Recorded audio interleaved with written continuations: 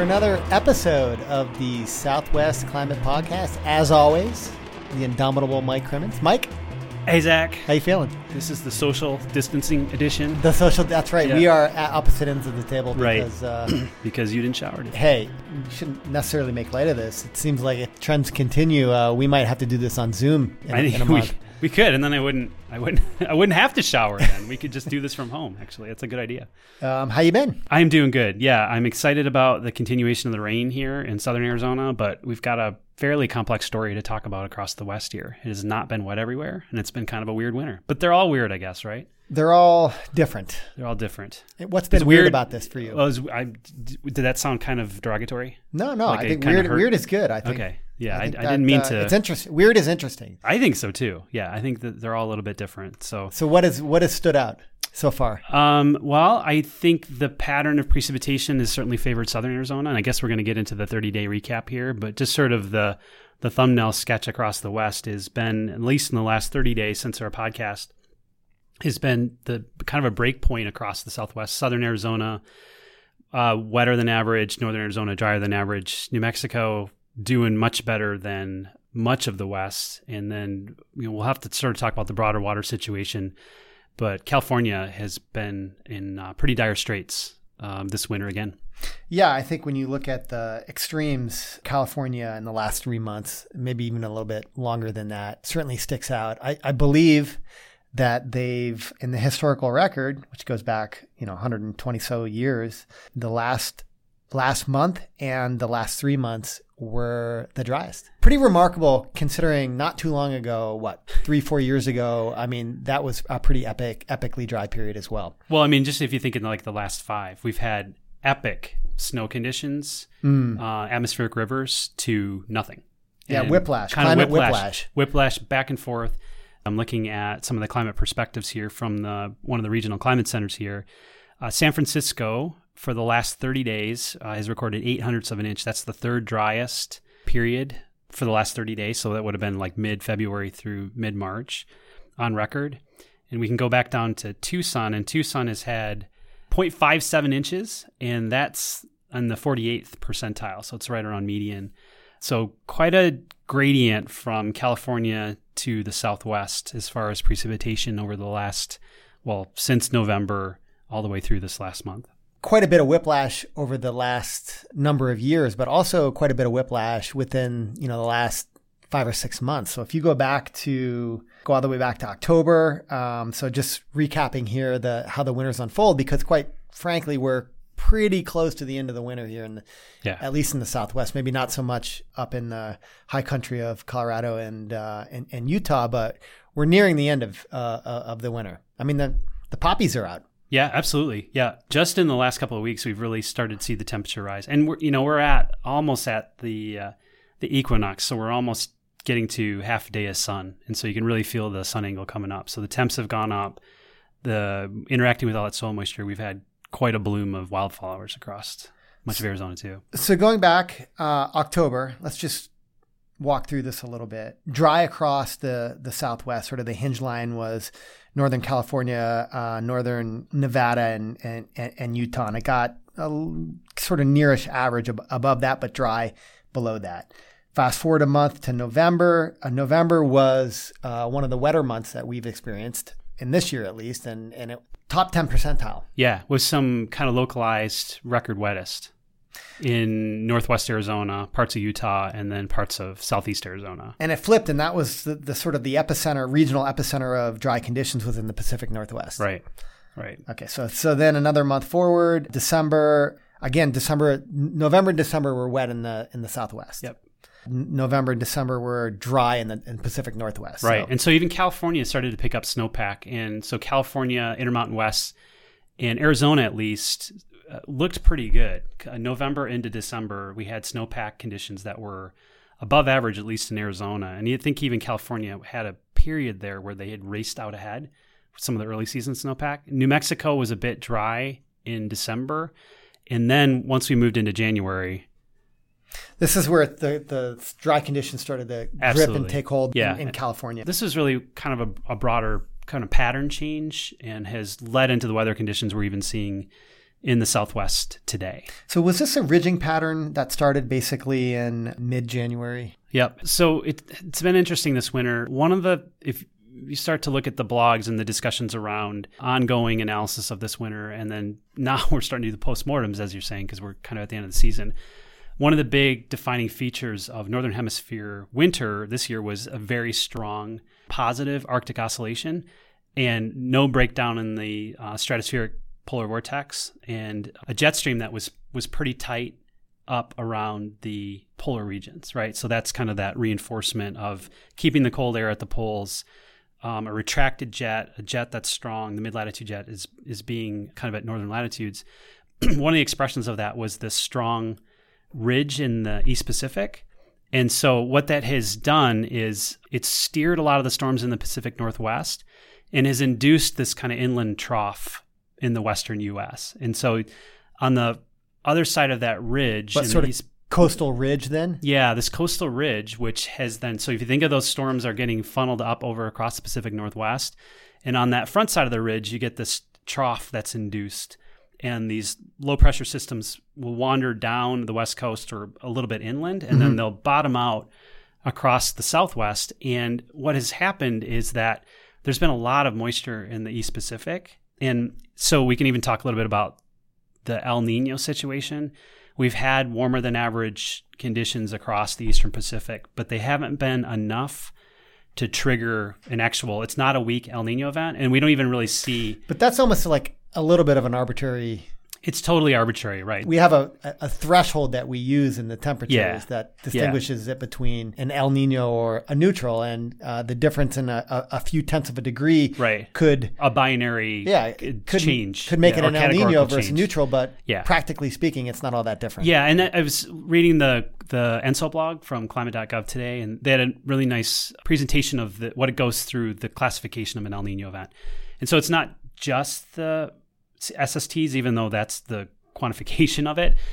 In the forecaster's mind, they're going to look for other patterns. But the point being that there really haven't been any large atmospheric shifts related to El Nino, but what there has been is warmer than average water in the East Pacific, which has also led to above average humidity and atmospheric moisture in the East Pacific. So as these low pressure systems would drop down in the western U.S., Arizona was in the right spot to pick up moisture from them. And so we've had a number of events in the last 3 or 4 months, and especially in the last 30 days, that have been subtropical moisture getting funneled up from the East Pacific as these low pressure systems bottom out in the Southwest. So what that leads to is it leads to southern Arizona and New Mexico being in that subtropical plume of moisture.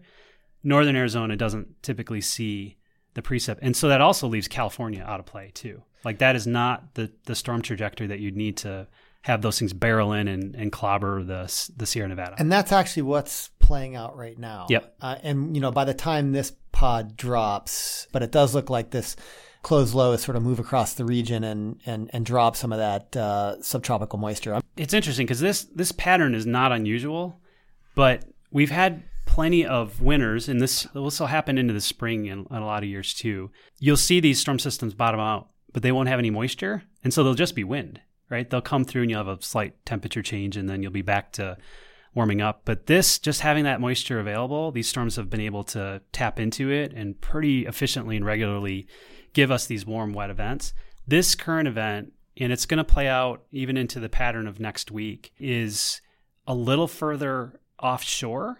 And so it actually brought Southern California into the mix this time too, and has been classified as an atmospheric river. So there could be some relief for California. Well, Southern California, but Northern California is completely out of play for this particular event. Again, the trajectory of this storm, the position of the low, the speed of the low has been able to thread the needle across Baja and bring up pretty juicy low-level moisture to record levels into Arizona with this event. I mean, we lump California as one giant state, but I think we should say that the sort of more severe dry conditions have been in the northern areas. It's been northern. It's been where the snowpack should be accumulating. So it's been poor Sierras. The Sierra. I did want to go back to one thing that you said, though, because you brought up the Arctic oscillation. And normally we think of that in terms of temperature here in the Southwest, but you were actually sort of relating it to the ridge position, which obviously has implications for for rainfall.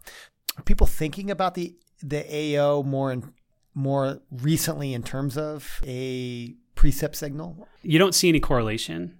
Well, you and I have done this before. Yeah. We've had years with extreme negative oscillations and extreme positive oscillations and tried to make sense of it for the Southwest, and it's a mess. And there's not really any correlation. The eastern U.S., though, I think you can ascribe this winter's temperatures to a positive Arctic oscillation and trend with climate change. Right. It's like those two things together, and most of it is positive AO. Right. The positive AO bottles up the dreaded polar vortex. I'm doing air quotes right now. You can't see that. I like them. You didn't have the tropospheric polar vortex wander around much and make too many incursions. But wouldn't that also influence the waviness of the jet and the position of the jet? Yeah. And so wouldn't that then also influence or increase the chances of, these closed lows or cutoff lows wafting down? Yeah, but I think that Again, I'm a bit out of my lane here, even though it's probably I should. You have a very wide lane. You can have positive AO situations, and given where other standing waves originate in the atmosphere, I mean, this could have played out differently. I think that you can have positive AO situations where the West goes under a ridge, right, or the whole continental U.S. goes under a ridge. I think this is kind of a unique situation. I don't know what other upstream forcing has caused this particular pattern, but what we do see in the pressure pattern is strong, persistent ridge of high pressure over the East Pacific, which at least through the end of January and much of February has led to this pretty persistent pattern. And again, we saw it, the outlooks, 6 to 10 day outlooks and 8 to 14 day outlooks by Climate Prediction Center had this weird pattern where California was dry and Arizona was above average. You've got to do this weird jet stream pattern to try to weave out a pattern like that. Finish my train of thought as I was stepping through the months. So I just want to finish that because you did sort of describe it quite well, January and February. And both January and February brought warmer conditions to most of California, particularly the northern parts of California. And, in January, it was sort of southern half of Arizona was right around its normal precipitation. And then February actually brought enhanced wet conditions to southern Arizona, which you basically described the pattern for that. What about temperature? Temperatures, just going back over the last 30 days, they've largely followed precipitation. So places that have been drier have been warmer. And places that have been wetter have been cooler. And so there's an interesting pattern across Arizona. So southern Arizona, if you go to southwest Arizona, it's been quite wet, like in areas like Yuma, which is unusual, right? And it's also, from an agricultural perspective, you do not want it to continuously rain through the winter season because it hampers productivity, especially with the vegetables and the leafy greens. And it also makes things muddy. So it's quite problematic. But it also has been cooler than average because of this recurrent low-level moisture and this sort of stream of clouds coming up from the East Pacific. Higher elevations in northern Arizona was like slightly above average because of just being on the little drier side of these systems coming through. Okay, and so when we look at where we are in terms of the cities at this point, and there's still, a month-ish to go, although we're on the decelerating precipitation limb of the winter, if you will. So most of the rainfall has already happened in the Southwest, but there's still chances going forward. And here in Tucson, we're basically right at average. We're likely going to finish this year above average. It remains to be seen how much, but that's the situation in Arizona. So not an extreme winter by any stretch. Likely not going to be one in terms of rainfall, but a good one nonetheless. Phoenix, and it's close to average at about 4 to 4.25 inches. And this would be October 1st through present. That's right. We are factoring in October, although nothing happened in October, but really it started in late November. So I'm looking over the October kind of the water through, year to present. So so close to average in Phoenix, and Flagstaff. Flagstaff is actually, going back a few days, 3-ish inches below average. So Flag might come in a little bit behind. It's interesting, too, because Flagstaff had a record dry monsoon season and is now headed towards a quite substantial deficit in the wintertime as well. Northern Arizona has a pretty protracted period now where they've been beat up from monsoon into winter season now. If the Flag area did not get any rain from now going forward until the monsoon period, it'd be about, again, doing math on the fly here, about 80% of average. It's not the worst ever. Put that on top of a historically dry monsoon, and it really puts pressure on the upcoming monsoon. It does, yeah. And the snow in Flagstaff proper has been about half of what is average for the whole season. So precip has been down. The actual overall, it's been, I think, warm. It's a lot of these storms as of late too have been high snow levels. Mm-hmm. So the precip that they've gotten has been not in probably the typical seasonal snow way. And again, for Flagstaff proper, I don't know how much that's an issue, but I do think it'll have impacts for some of the reservoirs, the lower elevation reservoirs in that part of the region, like Lake Mary. The higher elevations, though, are still hanging on decently. But again, March 1st is kind of peak snowpack for the Southwest. So we're on the downward slide for a lot of this as well. So I think we should transition then and talk a little bit about this, the snow situation around the West. I want to make one last point here. I want to highlight how far southeast Arizona has done precip-wise. I'm just going to pull up some rain log reports here. Given the storm track that we've been talking about here, if you go from Sierra Vista to Bisbee to over to like Safford, parts of southeast Arizona have had 3 and 4 inches of rain just in the last 30 days, which is quite substantial. Wilcox is almost at right now it's 8.7, almost 9 inches of rain, and their average is a little under 6. Yeah, so almost 150% of average. 9 inches of rain since October 1st, and all of that has come since mid-November. Over almost 4.5 inches in November proper. But then real decent, consistent rains. Well, that's the thing. It's been consistent. There's, in the beginning of the season, there was a few larger storms, but basically beginning in December, there's been a steady flux of kind of small precipitation events. So, that kind of consistency can make all the difference. Even if the totals aren't high, but you just, those consistent pulses of moisture really can do a lot for soil moisture. So I think, parts of southern Arizona are in really good shape. They got mediocre monsoon precipitation, and then getting ramped up with that November precip, throwing all that soil moisture into there, and then doing this periodic, I think has been really beneficial for southeast Arizona. So has the number of low pressure systems that move through the area, has that been, I know you haven't looked at this data, but maybe use your memory here. Mm-hmm. Has anything stuck out to you about the number or the frequency of these events? No. There have been some cool papers. It was one out of University of Utah that looked at kind of storm track frequencies and low pressure. The Southwest has got this huge bullseye on it. I think the fact that, so in a normal winter, and then as we transition to spring, we'll see a lot of these low pressures. The fact that they've been able to capitalize on a subtropical tap of moisture has been, that to me is what's stood out. And if you look at some of the data, so is that just, are they able to do that because they're digging further south, or they're stronger and therefore they're advecting from a further area, or what? Why is that the case? Well, and I'm looking at some of the reanalysis data here for. I'm looking at precipitable water anomalies in the East Pacific from February to present, and they're substantially above average just off of the Costa Baja. I think the access to the moisture, these are substantial anomalies. I don't have a sense of like that. Clearly, that wouldn't be all the time. It wouldn't be an anomaly then at that case. And if we look at relative humidity, specific humidity at kind of mid-levels, it's above average just south of here. So my guess is that moisture, and this is, I was trying to make that link. I'm totally baseless other than this is just observational.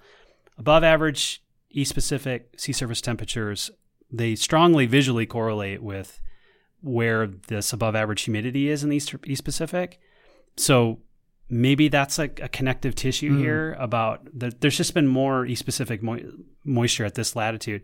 And so with that storm track, that seems to be what these storms are picking up on. And so again, background state of the moisture has just been higher for some reason. It seems like it, yeah. Can't necessarily attribute that, although right. I have high confidence in your eyeball regressions. My eyeball regressions are world famous. And and if you look at the anomaly plots for the geopotential heights, so they'd be just looking at that kind of the average weather map in the middle level of the atmosphere. The only anomalies are in the ridge pattern in the East Pacific. There's not a low pressure anomaly over the Southwest, which would mean that it's transitory, right? Is that stuff is moving through quickly. So it doesn't really give you a sense of that frequency if it's being above average or not. To me, it really only stands out as this access to moisture to the south. Okay, before I move on, now can I move on to snowpack? Yeah, let's do it. Not unsurprisingly, the snowpack condition obviously would follow the precipitation. And so the real bummer, as was mentioned earlier, is in the Sierra Nevadas, and many of the stations, SNOTEL stations, they're reporting below 25% of average, which is obviously has huge implications for the water supply there, for the people that tap into the snows. But, when you move, so I guess I should say that the other sort of bleak snowpack situation right now is in Arizona. Now, we don't have a lot of snow reporting stations up there, but Flagstaff looks to be the only region that has above average snowpack. Yeah.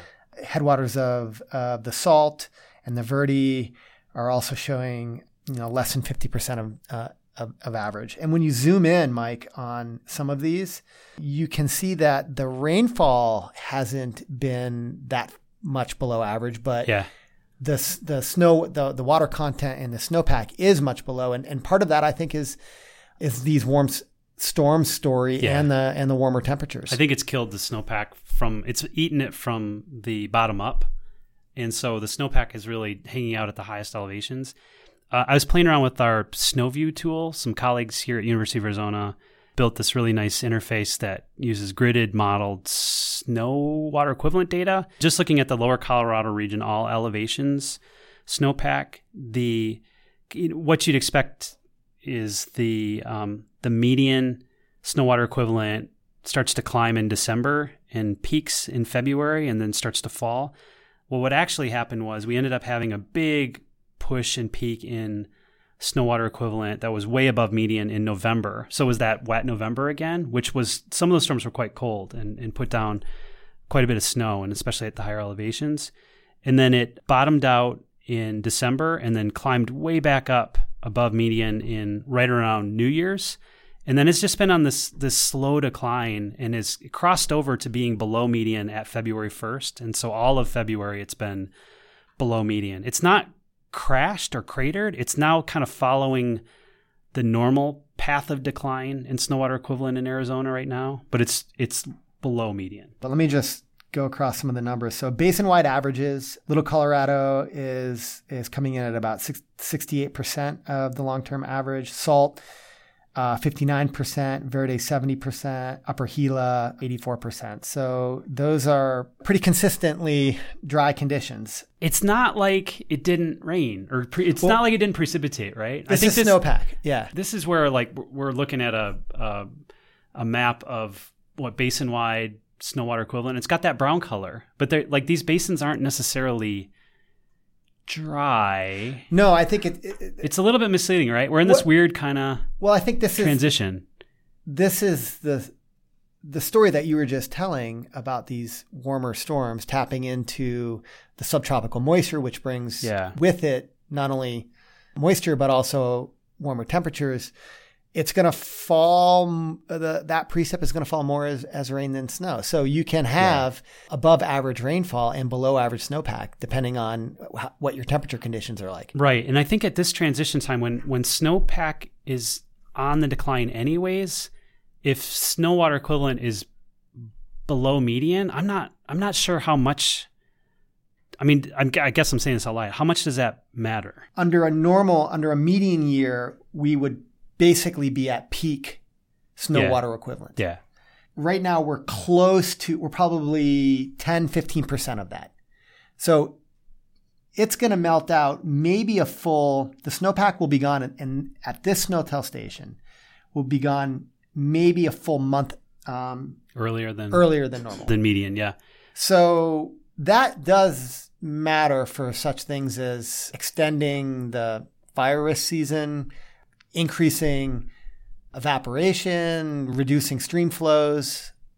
So I don't know. Is that a convincing? Yeah. Again, it's these I would like to know what the background distribution is. Like I'm looking at this plot. Well, this is median though. It is median, but I bet it's a noisy distribution to get to that. Like how often does this? It's 7,900 feet in March. I would expect that happens quite frequently. Yeah, but it's also with the climate has clearly changed towards warmer, so maybe the expectation for that occurring is much higher now. Maybe that was in the 60s, which was very cold and wet. That would have been unusual to have it melt out this early. Well, let's look at last year. I'm just going to... Because last year was a pretty snowy winter, if I'm remembering correctly. Yeah, you're totally right. Zach so on March... Mike 0. Okay, March 11th, according to this would be the SNOTEL site. March 11th, 2020, snow water equivalent at Promontory is 1.9 inches. Okay, on March 11th, 2019, snow water equivalent was 12.4. It was 10 times the amount now. And it peaked again. And March 14th, it went up to 14.7. So, okay, I take it back. Well, I don't know. It's weird right now. It's weird. Yeah, it's melted out early. 1 year might not undermine your point, which is that it could be noisy. Two's better than one. Well, could fit a line through it. Is this year uncharacteristic, unusual? Probably not. See, I think that's the challenge of interpreting Arizona low elevation SNOTEL sites. If we go up to the two highest peak ones, they don't have this kind of variability. Well, so now I'm looking at Snowslide Canyon, which is Mount Humphreys, right around Mount Humphreys, 9,700 feet. Yeah, that station's more like a Rockies. That looks pretty good. And when you say pretty good, I mean it's 106% of its long-term average right now. So it's basically average. So what about Baldy? So I think that part of the Mogollon is also at average to above average. Well, I mean, this is the challenge. I mean, snow is highly variable in space, Yeah. I mean, we're going to get into this issue of like we're making these broad statements about snowpack conditions within a whole basin based off of. Isn't it interesting? And we don't have that many. We don't have that many SNOTEL sites. So March 4th, Baldy's snow water equivalent was at median. On March 11th, it was 60% of median. Like something happened in a week where it lost 3 inches of snow water equivalent. What about, was there rain at that time? At 9,100 feet? Yeah, maybe. This is why I don't use snow data. It's hard. Again, we're just trying to get the big picture. So what's the point of all this? Right. So I was making a big picture point here. I'm sorry. I kept going into the weeds. And you helped me. Kept trying to dig snow caves. You threw me off that. I don't even remember what my train of thought was. Okay, so I was going over the conditions in different basins in Arizona, and as you go further north, the conditions get a little better. Parts of the upper Colorado River Basin are slightly below average, like the Gunnison and the upper Colorado are both around 90% of average, and then further north of that, the Yampa and the Colorado are both slightly above average.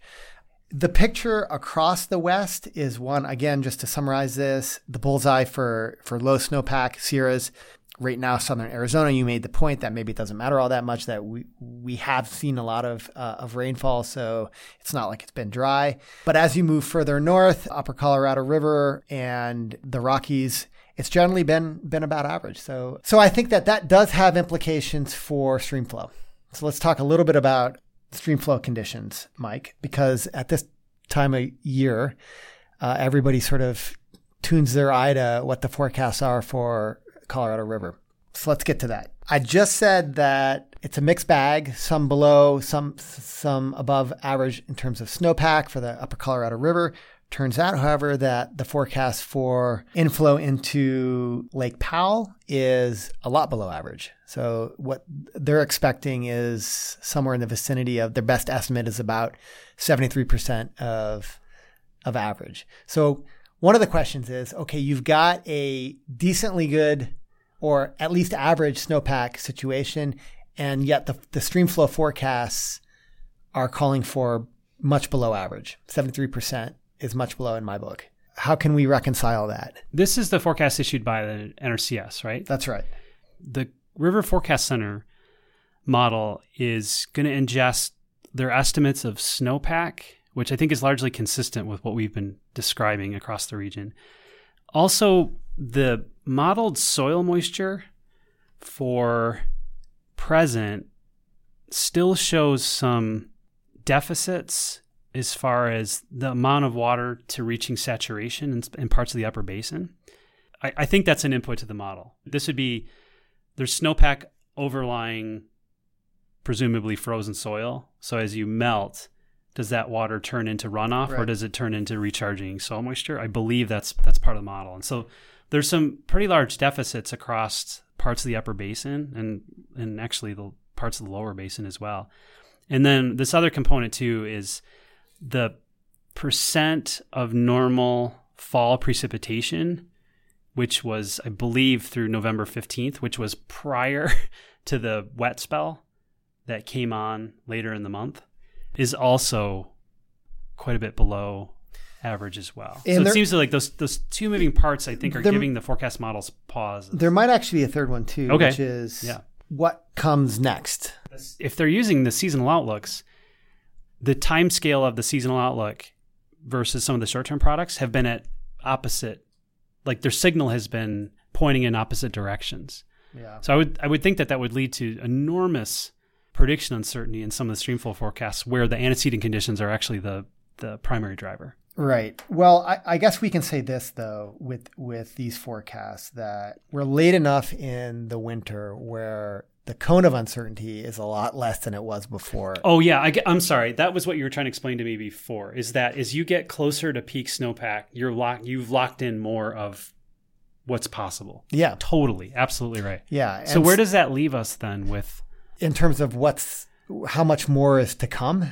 So kind of a March 1st, the upper basin still has the chance to actually get April and May precipitation, which I don't think that's really incorporated. Right. So if you look at it in terms of their probabilistic forecast. Right. Okay. So got it. Okay. So let me see if I can unpack this, because these are complicated graphs where they show you the percent of likelihood for different Is this going to translate into podcast? What it's telling us is that there's like around a 25% chance that it would be average or above.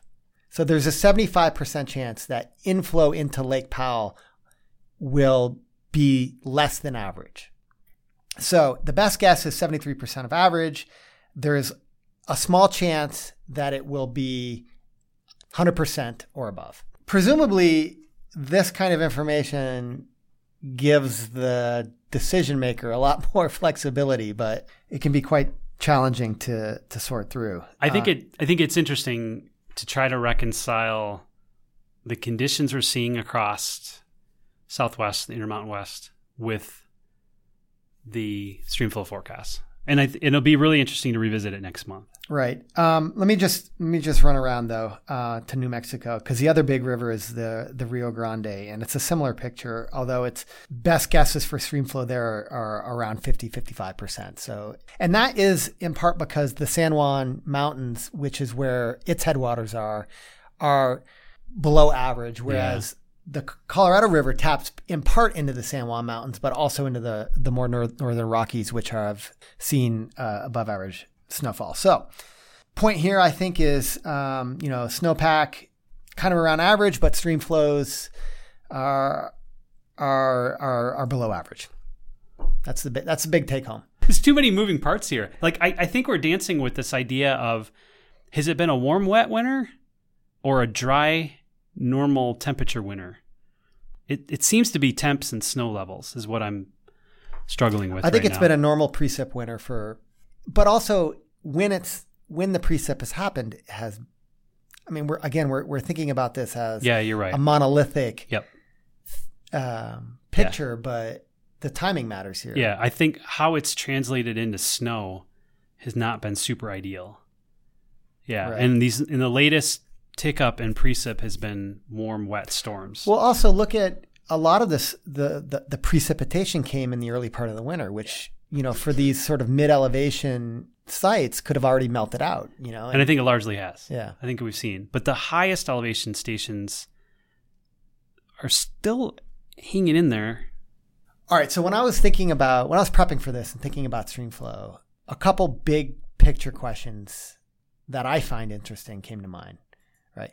One of them is, and go back to 2014. I had to look it up because 2014 is a long time ago, but we did this series, which you can still find on the CLIMAS website, where we called it 1075. And it was really this semi-deep dive into the Colorado River and what would happen when the Colorado River crested that threshold of 1075, which is the feet above sea level for Lake Mead, which means at that point, when it goes below it, sort of drought or shortage sharing goes into effect. So the policy measures kick in to create forced conservation, and that sort of ripples through different sectors and whatnot. So we did a sort of deep dive asking the question, what happens when we cross this threshold? Because at that point, it seemed pretty imminent. Mm-hmm. Yeah. Okay. So that was 2014. And every single year since then, we've kind of always been hovering around going into shortage declaration. Mm-hmm. And we're kind of still there. Mm-hmm. And so one of the questions for me is, and I don't know if you have an answer, and I'm not putting you on the spot here, but why haven't we gone why haven't we crossed that threshold? And, I did a cursory look at just the rainfall and the precipitation, and it's not because it's been copious amounts of rainfall over these intervening 7 years. Yeah. We've had periods of good winters and dry winters. So it's not like we've got a windfall and it filled up the reservoir. So to me, it's a question that we should explore a little bit further. Yeah, and I think teeing up the idea for another podcast is definitely the way to go. I mean, like you and I have puzzled over the hydroclimate for almost a decade now, I think, with this podcast. And there have been those moments of Miracle Maze and March Madness. I think there were names for all of the late season precip rallies, but I think you're right. I don't think they're enough to totally explain away what's been going on. So the newest projections, 24-month study by the Bureau of Reclamation, they look at this and they try to forecast in a probabilistic way when reservoir levels in Lake Mead will dip below that 1075. And they've got a number of different scenarios as you kind of have to do. You have to play with narratives here. In a more extreme version of this, where they just look at the last 20 years of data and use that as representative of the hydrology, there's a 15% chance of Lake Mead dipping below 1075 in 2022. That increases to 45% in 2023 and 54% in 2024. So we don't get to above a coin flip for another 4 years. Yeah. And then when you do a less extreme maybe isn't the right word, but when you use the full records hydrology, which incorporates years that, early part of the record where we didn't have the warming that we currently have, by 2026, there's only a 42% chance. So again, to me, it's like this narrative of we're in impending water shortage. It's obviously a real narrative, but I want to sort of understand like why. To me, I would have thought we would have already crossed it. Yeah. And there must be some really good reasons that we haven't, that are probably in part related to the climate, but probably in part related to a whole bunch of other complicated nuances. Totally. I think all those other moving parts are clearly part of this whole story here that I don't know enough about. But yeah, I think doing that 1075 podcast follow-up, I think it's definitely timely. So the other big question, I don't know if you have thoughts on this, and I don't know if we have time to talk about it, but the other question is for the Colorado River is what's the future hold in terms of climate? How is climate going to be impacting future stream flows? And there was what I think is a really good paper that was just published in Science that's got a lot of press. Some of the listeners might have heard that or seen news releases of it that asks the question, well, what's the what's the warming part of stream flow? What's the warming signal for changes in Colorado River stream flow? What's the title you're looking at it? Colorado River flow dwindles as warming-driven loss of reflective snow energizes evaporation. It's a good title. It is a good title. Yeah. It's a statement. It is a statement, yeah. This is what's happening. Facts are that over the instrumental record, last 100 and so years, Colorado River stream flow has declined by about 20%. And the question is, what's been contributing to that? Right. What's the climate part of that? Well, it's all climate. The stream flow, the unregulated stream flow would be hydroclimate. It's the precip versus temperature, right? That's right. That's what I meant to say. Yeah. Deconvolving the precip. Yes. Because one of the important parts of this is when we look forward, there's much more consensus around what temperature will do. Modeling consensus, like it's just an easier process to predict going into the future than precipitation. Yeah, it's got baked in forecasting skill because of trend and temperature due to climate change. Right. So understanding what the fingerprint of the temperature is an important thing. Yeah, it gives you something to stand on as far as doing sort of shorter, kind of medium range planning.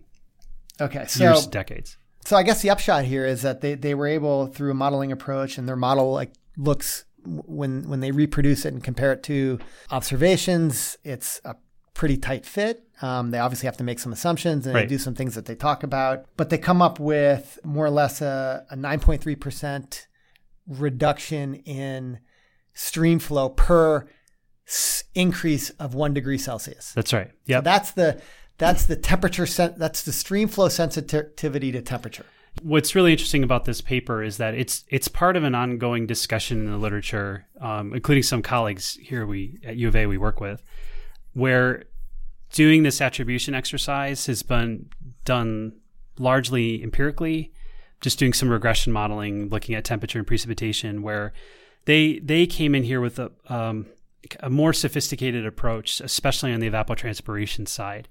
And so instead of using temperature as the component to energize evaporation, they argue that more sophisticated evapotranspiration schemes that really get at the process of what causes evapotranspiration, which is predominantly net radiation, that once you start to really get at that component, which is also going to be related to albedo and surface albedo and changes in surface albedo with snowpack shrinking, you get a more probably realistic feedback that's going to happen with changes in temperature and changes in ET.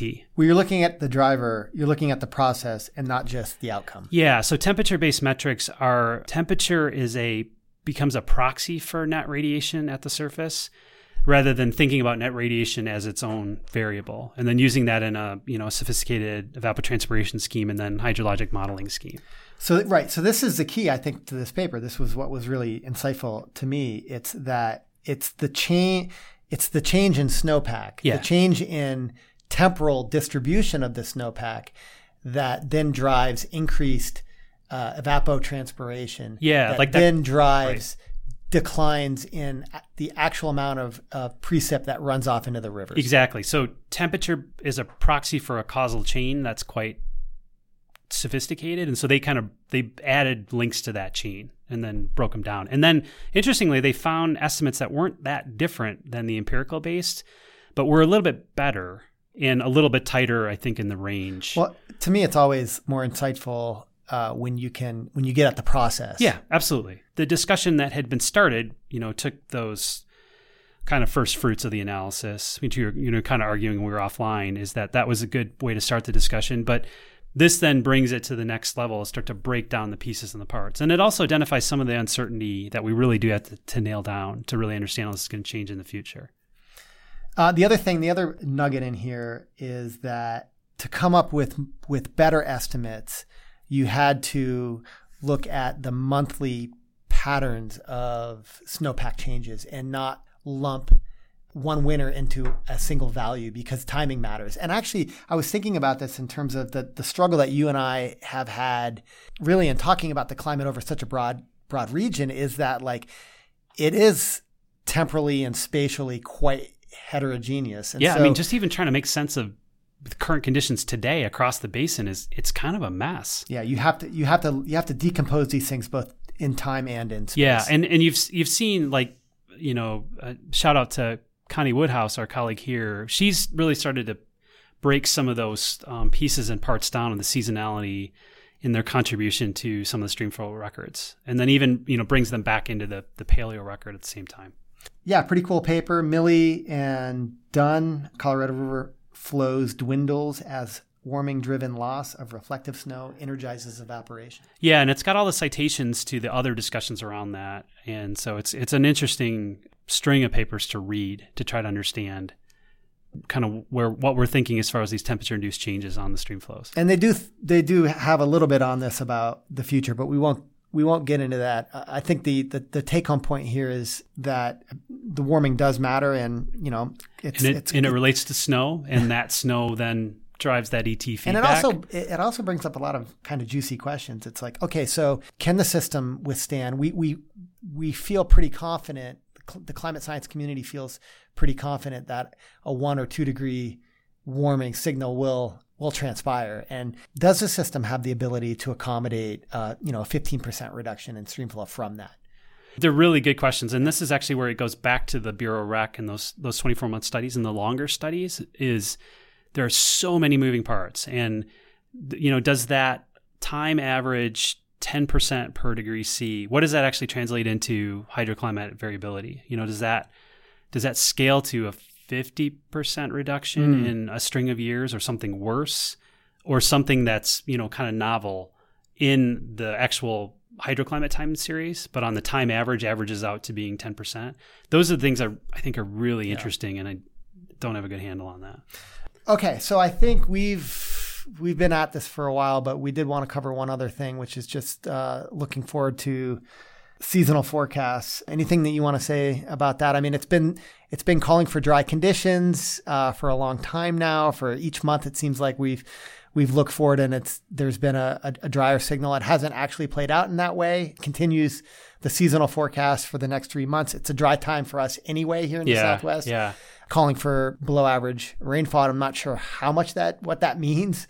The 8 to 14 day forecast is pretty bullish on some weather coming in. Obviously, we can see out for the next 4 or 5 days, and there is a low moving past, but longer than that. The rest of March, looking at all the guidance from the 6 to 10 and some of the weather timescale models all the way out through the 8 to 14, anyways, rounding out, and the 1 month outlook from the Climate Prediction Center for March actually does have the Southwest. The 1 month precipitation outlook has all of Arizona and parts of New Mexico lean towards above average conditions. And that's just this persistent pattern of these storms kind of training through the area. And so it looks like there's a decent chance that we end up above average across much of the Southwest, maybe even the northern part of the state getting in a little bit of action. There's still a little outside of that. It's not quite as strong a signal in the northern part of the state. So it does seem to center on southern Arizona again.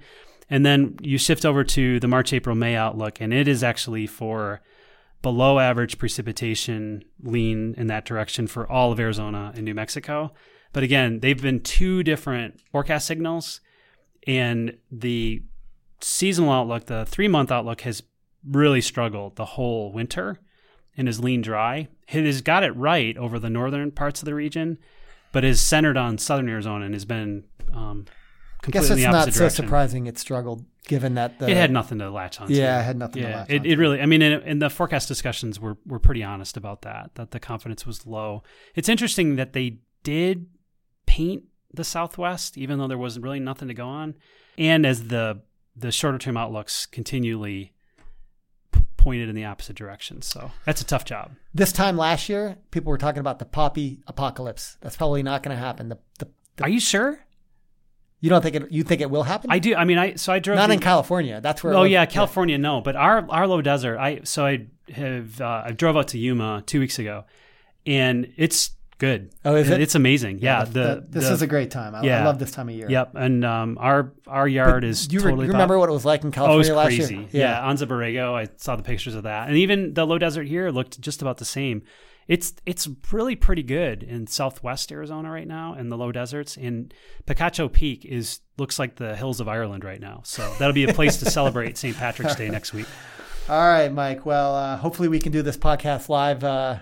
In person next month. If not, we'll zoom in. All right, let's zoom in. Social distancing. It's good to social distance from you. My breath is pretty good.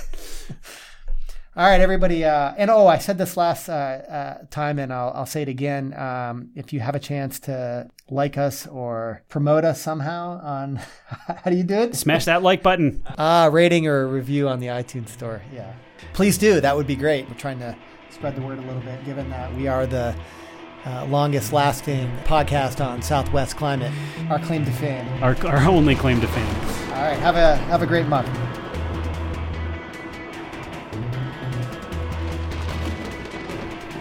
I don't know. Check on that. I'm into hydroclimate, man. Temperature not an issue. No, I think we should talk about temperature. I just didn't do it. I fumbled that transition.